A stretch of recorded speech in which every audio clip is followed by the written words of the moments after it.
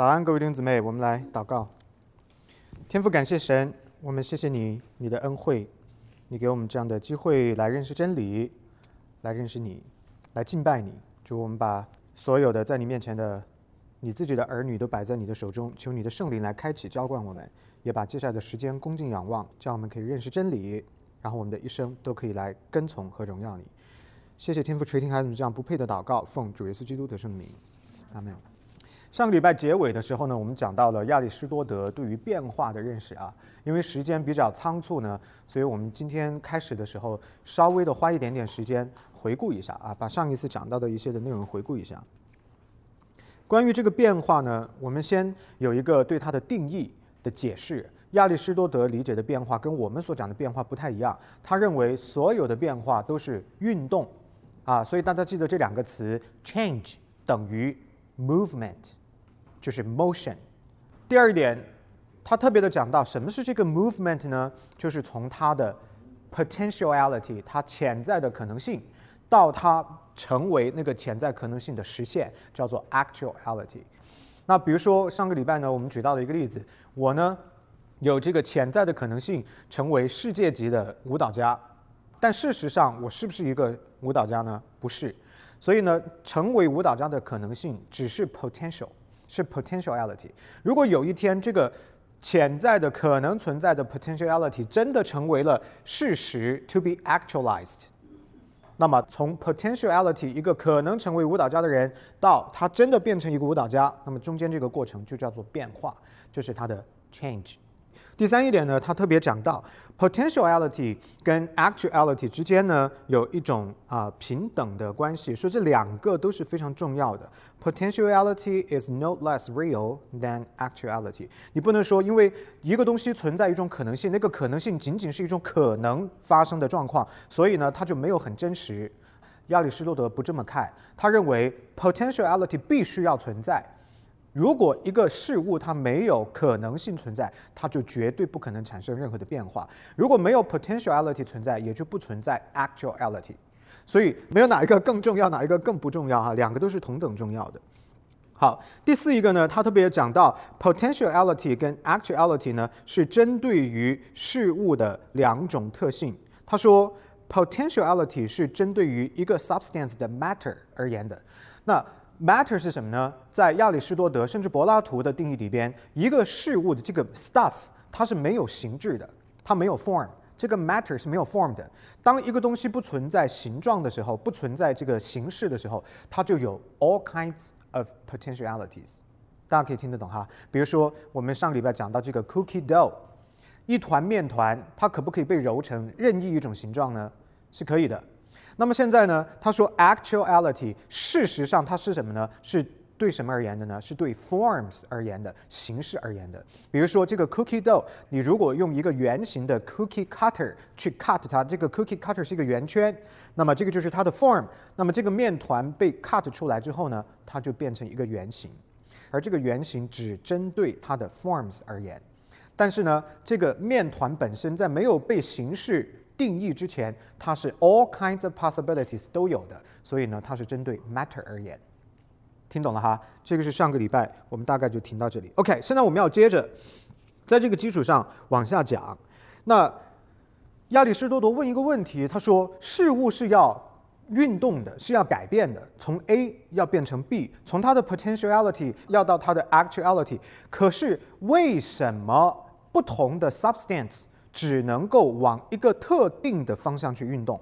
也就是说，为什么一个事物它只能够从这个东西的初级的形态发展成为它的终极的形态，保持是它自己，而不会变成别的东西？比如说 Amy 有种菜，对不对？ Amy 种的这个秋葵，你种下去的时候到它长出来的时候应该是同一个东西，就是秋葵。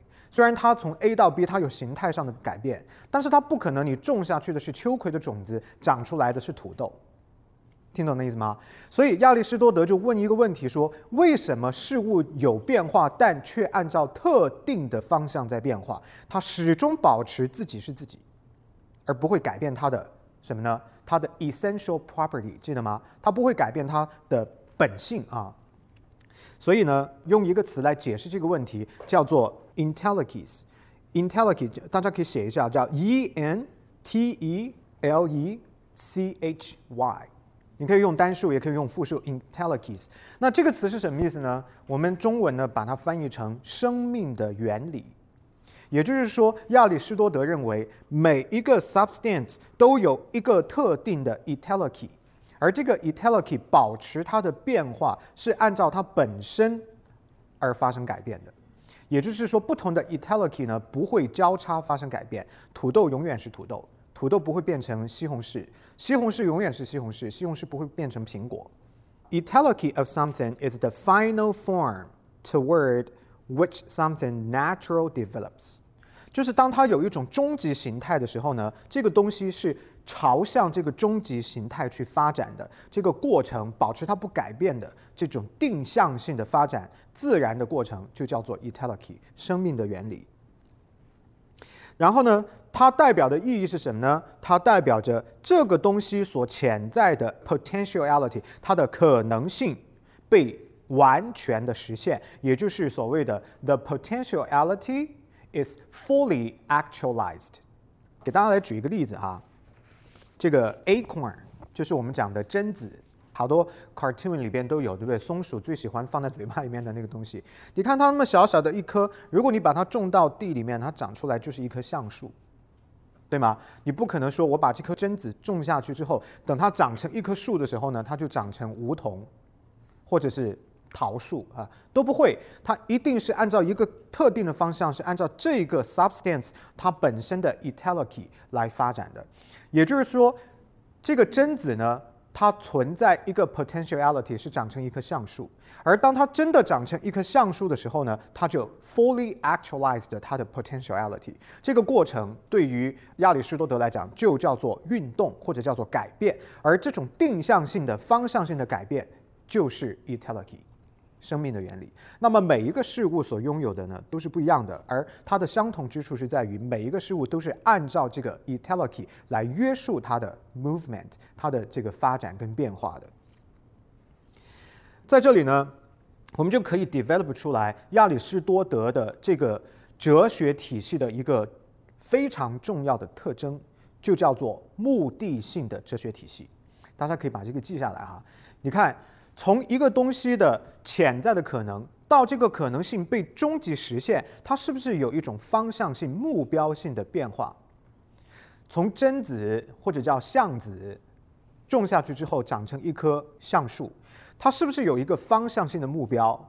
这个呢，就是他所认为的每一个 substance 都有一个被设计的目的，而这个变化的过程就是从它潜在的这个可能性到它的终极的目标，原本设计的那个目标所实现的那个完整的过程。所以呢，我们就要记得啊，亚里士多德的哲学体系呢有这个目的性的存在，叫做 teleological purpose。 那在这里呢，我们要思考一个问题，就是我们基督徒的信仰啊，我们的 Christianity 是不是也是有目的的呢？是不是也是一个目的性的信仰体系呢？大家都点头，是的，的确是这样，对不对？人有没有被设计的目的？什么是这个目的呢？啊？Westminster 第一个问题是什么？ What's the chief end of man？ 人的终极目标是什么？这是不是就回答了这道题？终极目标是什么呢？荣耀神，以神为乐，这就是人的终极的目标。所以呢，你看到亚里士多德的整个哲学的体系跟我们 Christianity 在很大的部分上有重叠，但是有差别吗？有没有？有差别。差别在哪里？啊？什么？是的 ，very good， 大家听到吗？亚里士多德认为的这个目的性的存在，不是来自于一个位格神的设计。他虽然相信所有的 substance 都有一个 natural designed purpose， 有一个 ultimate end， 但是这个 ultimate end 是自然的、本然的就存在于事物当中的。但是我们 Christianity 讲到的所有的受造物，这个终极的目标是谁设计的呢？上帝。造物主设计的，所以这就是差别。他认为的是 naturally every substance has a ultimate purpose， 但我们相信的是 the creator has designed the ultimate purpose for all creatures。包括人在内。所以你看到它是整个下边这个部分都一样，但是到了终极的那个答案的时候呢，就出现了一个有神无神，或者叫有位格跟无位格的区别。好，接下来呢，我们讲完了这个部分关于变化的问题，我们要关注的是亚里士多德的形上论的另外的一个跟我们刚刚所讲到的这个对比有关的问题，就叫做 prime mover。prime mover 啊，我不知道中文怎么翻比较好哈，可以把它翻成主要的推动力啊，可以这样子翻译啊，但是好像也不是很对，但你们都听得懂那个 prime mover 是什么意思。对于亚里士多德来说呢，prime mover 这个概念或许就是他的整个哲学体系里边最靠近我们基督信仰的部分了。在柏拉图的体系当中，我们还记得吗？柏拉图是不是说上面的世界跟下面的世界，上面的世界也有一个跟我们的神很靠近的概念，叫做 the good。但是这个 the good 有什么特色呢？它是非位格的，是不是？而且呢，有很多的疑问没有解释它是怎么来的，对不对？好，那么在老师的这个基础上，亚里士多德发展出来 prime mover。他认为，为什么我们总是看到有变化？为什么从 A 到 B 有这个 movement？ 为什么有这个 itelechy？ 这些概念是从哪里来的？亚里士多德认为，必须要有一个终极的对所有的变化进行解释的解释。那么，这个 prime mover 就是这个终极的解释。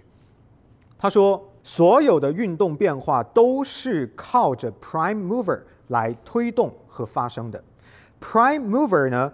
不像一个 pusher， 不是它促进一个东西发生 movement 改变，而更像是一个 puller， 是吸引一个东西。也就是说，他认为所有的东西呢都有一个终极的目标，那个终极的目标是一种原始的推动力。这个推动力 draw everything to develop in certain way 去 reach a particular end。大家听得懂吗 ？pusher 是你背后，比如说我推着一个东西往前走，那个叫 pusher。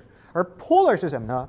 把它吸引过来，往我的这个方向来，你往我这个方向来，最后你达到你终极的目标。亚里士多德认为 prime mover 不是一个 pusher， 不是从背后推动的，而更像是一个终极的吸引力是终极的目标，我吸引你往这个特定的方向来发展。那用这个方式呢，来解释所有的 motions， 所有的 changes 改变跟运动。好，那么关于 prime mover 呢？亚里士多提出来，它是一个终极的动力，对不对？但是它本身呢是没有运动的。这个中文听起来没有很清楚，英文很清楚，叫 The prime mover is a unmoved mover。unmoved mover， 它自己是不被改变、不被推动的，它是处于一种静止的状态的。也就是说，所有的改变要靠它发生，但是它本身不会受任何改变影响，它不改变。有没有很像我们的信仰？是不是很像我们的 Christianity？ 所有的存在是不是要靠神存在？但是神本身不依附别的存在而自存，有没有很像？很像了哈，是不是感觉到这个亚里士多德已经有点靠近我们的真理了，对吗？好，然后呢，他说第二个特征 ，prime mover 呢是 pure activity。是一个 immaterial 的 pure activity， 就是说，因为它自己不会改变，所以呢，它本身不会 react， 它不会对任何周围的东西产生改变的反应，它不会 react， 它只会自己促使别的事情改变，是一个 activity。然后呢，同时它是 immaterial， 那么这个呢就跟我们的信仰有很大的重叠了。他说这个 prime mover 是一个非物质的存在，是不是跟我们的神很像？我们的神是物质的还是非物质的？非物质的，对不对？它是一个 spirit， 所以呢，又出现了一个跟我们的 Christianity 很靠近的地方。好，把这两件事情加到一起，就发生了一个非常有趣的结论哈。亚里士多德说，因为它是 pure activity， 同时呢，它又非物质，所以呢，它所有的运动 all the activities in the prime mover 必须都是非物质的。听懂吗？一定要把这点听懂。有点绕哈，我再讲一次。因为它本身是非物质的，而它本身呢又是 pure activity， 所以它所有的这些 activities 都是非物质的。那么什么是这个非物质的 activity 呢？亚里士多德说 thinking。这个 prime mover 怎么样使别的东西发生运动、发生改变？是通过思想，是通过 think。为什么要这样子呢？因为思想这个 thinking 是 immaterial， 它是非物质的，它不会发生任何物理性的改变，它只会做思考，然后别的东西就发生改变了。亚里士多德呢，把这个观点总结成了一句话，我不知道在你们的 handout 上面有没有哈。他说 ，Prime mover is literally thought thinking itself。thought 思想 ，thinking 思考 ，itself 想自己。所以 prime mover 究竟是什么呢？就是思想或者概念或者想法自我思考，这个就是 prime mover。因为当他有了自我的思考的时候，他就 draw things towards the particular end。他用这种思考的方式，是非物理性的方式，使所有其他的 substance 往一个特定的目标去发展。他说没有位格，能够细想的话就有位格了。没有位格，不是位格，是 immaterial 而不是 impersonal， 这是两个不一样的概念。但是他之前提到，他说不相信那个，就是那个 matter 是有位格，就是有提到这方面吗？就是他想有。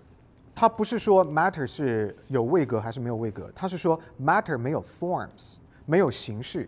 所以呢，当一个 stuff 存在，而它又没有形式的时候呢，它就 full of all kinds of possibilities 跟 potentialities， 就是存在各种各样的可能性。之前没有提到关于 personal 还是 impersonal 的问题。那么到了这个 prime mover 的时候呢，它不是用的 personal 跟 impersonal 去解释它，它是说的 immaterial。为什么他要用这个 immaterial 来解释它呢？就是非物质的。为什么呢？你们想过吗，朋友们？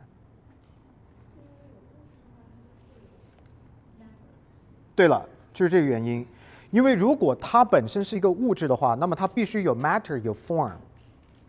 如果它有 matter 有 form， 它就被设定、被限制的可能性就是有 limits。但是在亚里士多德的整个的概念，他为什么要 develop 出来这个 prime mover 呢？因为他要用一个终极的解释来解释所有的改变，因此这个东西本身不能够在改变里边必须要高于改变，所以它不能够有 material， 它不可以是一个物质性的存在。impersonal 跟 immaterial 它听起来有重叠的部分，非物质跟非位格有重叠的部分，但实际上呢，它是不一样的。大家可不可以想一个东西，它是有 material， 但是它是非位格的？举一个例子可以吗？任何的东西都可以，比如是椅子，对不对？椅子就是一个没有位格的，但是有物质的存在，所以它们是不一样的概念。那么反过来，我们可不可以再举一个例子？什么东西是 personal 的，它是有位格的，但是它又是 immaterial 的？ God， right？ 上帝就没有物质，它没有 body， 它不是一个在时空当中存在的，它是一个 spirit， 但是它有没有 personal 的 being 呢？有没有是不是一个位格的神呢？ Yes。所以大家理解到这两个词的所指不一样。那么亚里士多德呢，在解释 prime mover 的时候，用到的是 immaterial 而不是 impersonal。所以他强调的不是它位格与否的部分。什么是位格呢？位格就是指它可不可以思考，它可不可以做决定啊？那么他强调的是说 prime mover 呢是思想思考自己这个过程。我们不需要把它跟我们 Christianity 里边对上帝的定义完全套在一起去理解，因为我们在解释上帝的时候，我们认为上帝是一个位格神，是因为他做计划，他可以改变计划，他调整计划，他实现计划，他有情感，有理性，对吗？这个是我们对神的理解。但是亚里士多德的整个体系里边有神吗？没有神，所以就谈不到用这个概念。但是我们是不是又知道神，然后又知道亚里士多德的定义呢？所以我们在理解亚里士多德的时候，有没有这种可能性，是把我们对神的这个理解，包括 personal being、material being 的定义套在了他的身上呢？有可能。所以我们现在要解决这个问题的方法，就是使用亚里士多德的体系，站在他的角度来理解他的概念，而不要站在基督徒的角度去理解他的概念。这样的话，你就没有办法听懂他究竟为什么要这么说。既然它的 system 里边有一个 prime mover， 而且这个 prime mover 又不是一个位格的神，那么显然就不能够用我们基督徒对神的理解来定义他所用到的这些词汇 personal 也好 material 也好，不能这样去理解啊，要站在他的角度，用他的定义去理解他的概念，这样才会比较准确啊。然后呢，亚里士多德接着往下讲哈，他说 prime mover 呢不思考所有物质的世界啊，因为它本身不是一个物质，所以它不对物质的世界进行思考。亚里士多德给出的解释，为什么这个 prime mover 不能够对物质世界进行思考呢？因为他说，一旦这个 prime mover 对物质世界进行思考的话，那么就表达或者暗示了他对物质世界的依赖，他不可以依赖物质的世界，他必须是他自己。英文比较清楚，他说 The prime mover cannot think about the material world because that would imply dependence for its knowledge, for its thinking, and that means that the prime mover's thoughts must be self-directed. 如果他对物质的世界进行思考，那么他的思考的 ground 是什么呢？ Foundation 是什么呢？就是物质世界存在的所有的东西。如果是这样子的话呢，它就变成了物质世界当中的一部分，但是它不可以变成物质世界当中的一部分，它必须要超过物质世界才可以解释物质的世界。因此呢，亚里士多德说，他所有思考以及思考之后产生的结论，也就是知识，都不可以依赖于物质的世界。所以呢，他要想什么呢？他只能想他自己，叫 self-directed. The prime mover他的 thoughts must be self-directed. 那么这个 self-directed 解释出来是什么意思呢？就是他必须自己想自己。The prime mover must be thinking about itself. 是的，后边马上就会解释这个问题哈。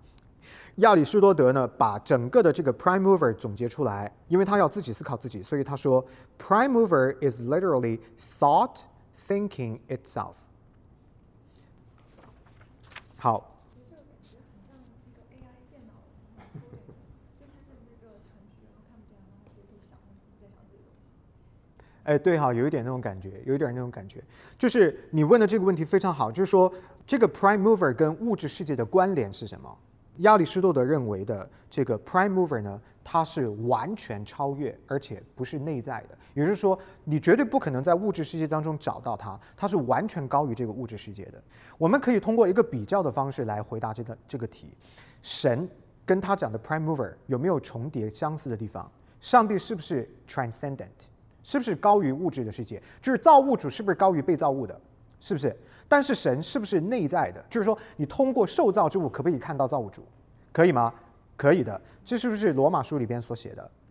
通过所造之物就可以晓得谁？晓得神，叫人无可推诿，对不对？包括耶稣基督的道成肉身，是不是神到了被造物中间，造物主进入到被造物，用被造物的形式跟被造物同在，是不是？通过这个对比就看到，虽然一个完全超越被造之物的造物主高于被造物，但是它是内存于被造物当中，尤其是道成肉身这件事，是他刻意要成为我们当中的一员，在我们的中间彰显他的恩惠，他的本性给我们看到。那么这个 prime mover 呢，就是完全不一样。他虽然是自我思考，而且完全超越 material world 的这个物质的世界，但是他完全跟这个世界没有关系。大家记得吗？ prime mover 像一个 puller， 它吸引所有的事物向它去发展。我的问题就是，难道这不是它跟这个物质世界的关联吗？如果一个 substance 它定向的这个 intellectus 是由它来决定的，那么怎么解释你决定了事物往一个终极的目标去发展，但是同时在这个发展的过程当中又完全看不到你呢？这个也是我的疑问哈。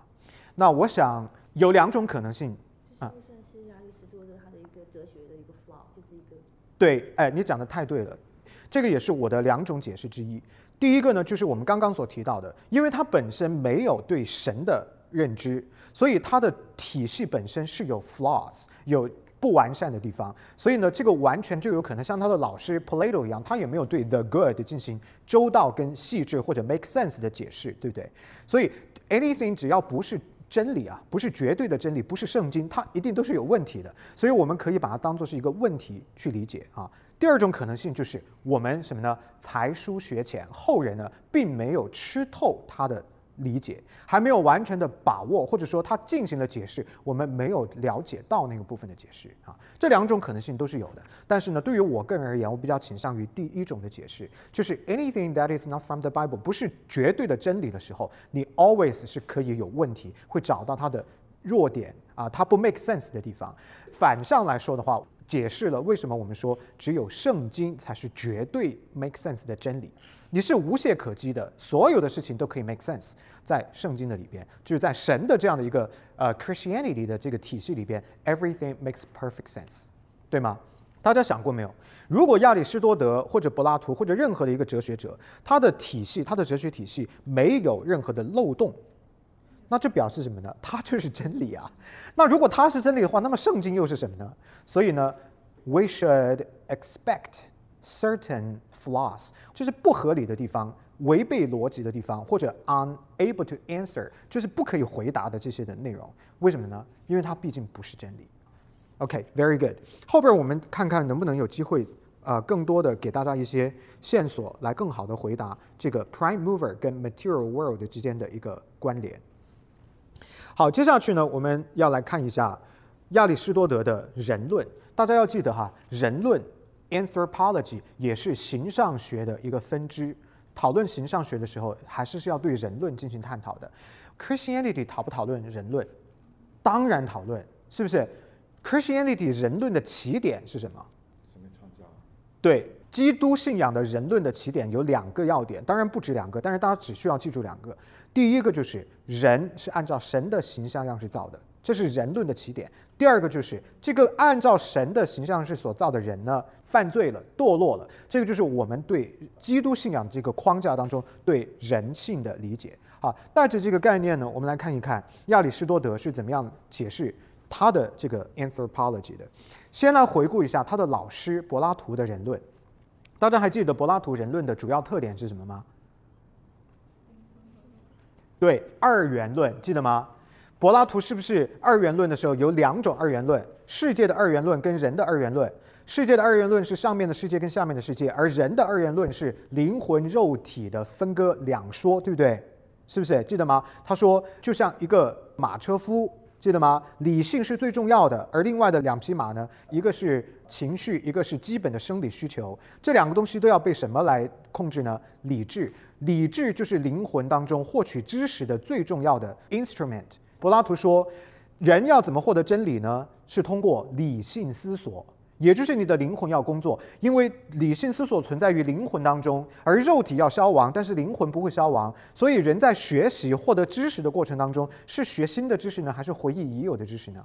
回忆已有的知识。你看到没？这是他的体系啊。那么亚里士多德呢，反对他老师柏拉图的看法。他说灵魂跟肉体呢不是分开的，而是一个整体。因此呢，我们可以把它称作 the holistic view of human nature。他认为肉体跟灵魂用一种截然划分，完全叫 neat cut， 完全彻彻底底、干干净净的分成这2个部分啊。他认为这是不可能的啊。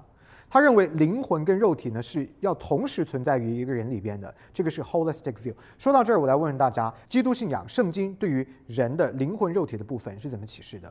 你们觉得是更像柏拉图呢，还是更像亚里士多德？更像亚里士多德。柏拉图。有没有第3种答案？我有第3种答案哈，圣经是柏拉图加亚里士多德。也就是说，圣经启示的确有肉体有灵魂，对不对？所以很像柏拉图的观念，二元论。但是同时呢，圣经启示灵魂肉体是一个整体，这个叫整全人论，就是很像亚里士多德的概念。亚里士多德跟柏拉图呢，分别代表了一种绝对的观念。柏拉图说就是绝对分开的，亚里士多德说是不可能分开的，而我们基督徒根据圣经是说承认有肉体跟灵魂的存在和受造，但是灵魂跟肉体同时顺服于上帝的权柄，灵魂跟肉体都是重要的。我们把这样的一种观念叫做整全人论。我们来解释一下亚里士多德为什么说灵魂跟肉体绝对不可能决然的清晰的进行划分呢？大家记得吗？亚里士多德发展出来对事物的10大种类，第一个是什么呢？ substance 物质，对不对 ？substance， 他说 any particular thing is a substance， 任何一个具体的东西就是一种物质。椅子是一个物质，我是一个物质啊，因此呢，人也是一种 substance， 记得吗？好，然后呢，在前面讲到的内容里边，亚里士多德认为所有的 substance 在 form 跟 matter 上边是不会分开的，它们中间没有一个距离，也没有一种无聊的重复，没有存在说一个存在于上面的世界，一个存在于下面的世界。他认为 any substance 都是什么呢？ matter 加上 form 是它们的整合，记得吗？所以在这个基础上呢，亚里士多德的人论就非常清楚了，任何的人都是一个 substance， 而这个 substance 本身就是形式加物质的整合，是合起来的。那么对应就是我们的灵魂跟肉体的部分。他说 The soul is the form of the material body， 人的灵魂就是这个肉体的形式。对于任何活着同时又有灵魂的活物来说，这个灵魂呢，都要决定这个东西的4种解释当中的其中3种。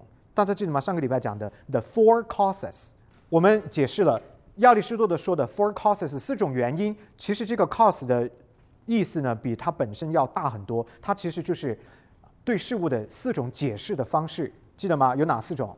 第一种是什么？ Material cause 讲的是什么呢？它是由什么东西造的，什么物质造的，对不对？第二个呢 ？Formal 是不是 ？Formal 讲的是什么？形态 ，exactly 对。然后第3一个呢叫 efficient cause， 对不对？解释的是什么？它的 maker， 对不对？谁造了它？什么东西造了它？它的 instrument。最后一个呢叫 final cause， 对不对 ？Final cause 解释什么？它的目标。为什么呢？刚刚我才讲了，亚里士多德的哲学体系是目标性的哲学体系，叫 teleological philosophy。他是认为所有东西都有一个 naturally designed purpose， 对吗？好，现在在这个基础上回忆了之后呢，亚里士多德说，任何一个有灵魂的活物，灵魂这个部分要决定4个 cause 里边的3个，除了哪一个？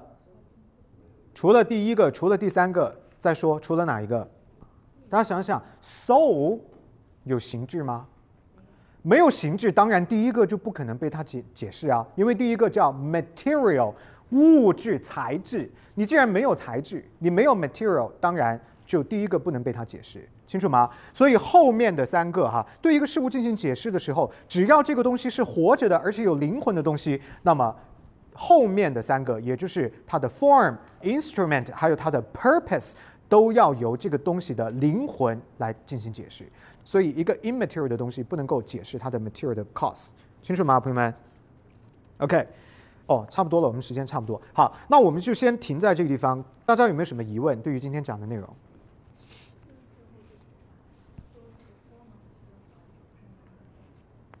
？So it's the form of the material body.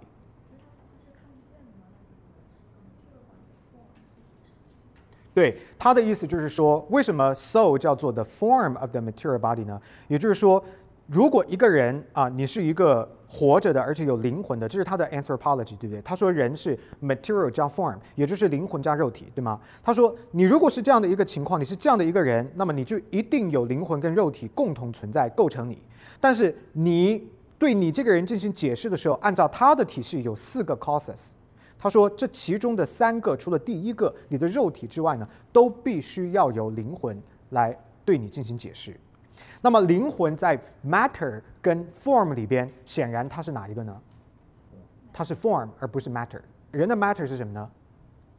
血肉，对不对？所以他说你是谁，不是由你的血肉这个 material 来决定的，而是由你里边的那个你的 soul 来决定的。因为4个 cause 里边有3个都跟灵魂有关，所以他才说灵魂是 the form of the material body， 也就是人的本质是在乎灵魂，大概就是这样的意思啊。Very good。我想请大家思考一个问题这个问题时间不够，我们今天不讨论，但是你们回去想一想，是很有趣的一个问题。因为亚里士多德认为人是灵魂跟肉体的共存，整全人论啊，两个都有的。然后在这个基础上呢，他就认为人的本质是灵魂，因为4个 cause 里边有3个都是由灵魂来决定的。那么现在要问一个问题，就是如果当一个人经历到肉体死亡的时候，那么灵魂可不可以继续存在？如果你的灵魂还继续存在，那么你没有肉体，是否你还是一个人？不要只用 Christianity 的方式去解释它，尝试从他的角度，然后最后我们再回归到圣经，你才可以批判它，对不对啊？这样子 OK， 好，我们来祷告。天父，感谢你帮助我们来认识真理，谢谢你给我们看到在历史当中有那么多的人来思考关于真理的问题，他们在苦苦的寻找，而今天的我们何等的蒙福，我们可以借着圣经，借着你的自我启示来认识你是谁。神啊，这一份的恩典我们献上我们的感激，求你继续的带领帮助我们晋升我们对世界、对自我还有对你的认知，帮助我们可以成为你的荣耀，成为一个有智慧、有见证、有信心、有爱心的基督徒。感谢天父垂听孩子们这样不配的祷告，奉主耶稣基督的名，阿们。好，谢谢各位。